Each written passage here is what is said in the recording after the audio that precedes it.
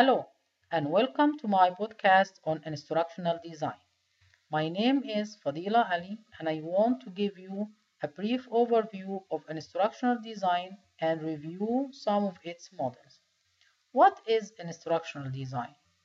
Instructional design is a systematic process by which instruction materials are designed, developed, and delivered.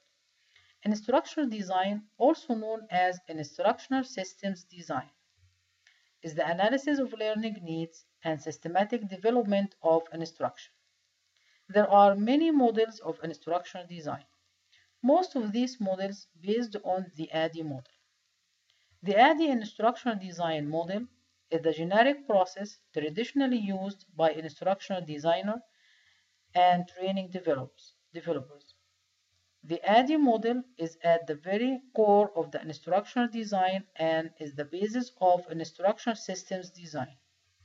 There are various adoptions of the ADDIE model, but it generally consists of 5 phases: analysis, design, development, implementation, and evaluation.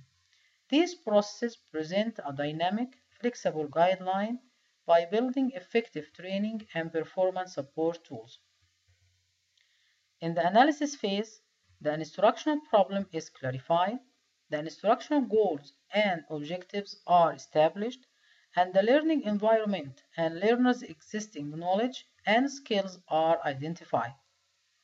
The design phase deals with learning objectives, assessment instruments, exercises, content, subject matter analysis, lesson planning, and media selection. The design phase should be systematic and specific. The development phase is where instructional designers and developers create and assemble the content assets that were blueprinted is the design phase. In this phase, storyboards are created, content is written, and graphics are designed. If e-learning is involved, programmers work to develop and or integrate technologies. During the implementation phase, a procedure for training the facilitators and the learners is developed. The facilitators' training should cover the course curriculum, learning outcomes, method of delivery, and testing procedures. The evaluation phase consists of 2 parts: formative and summative. Formative evaluation is present in each stage of the ADDIE process.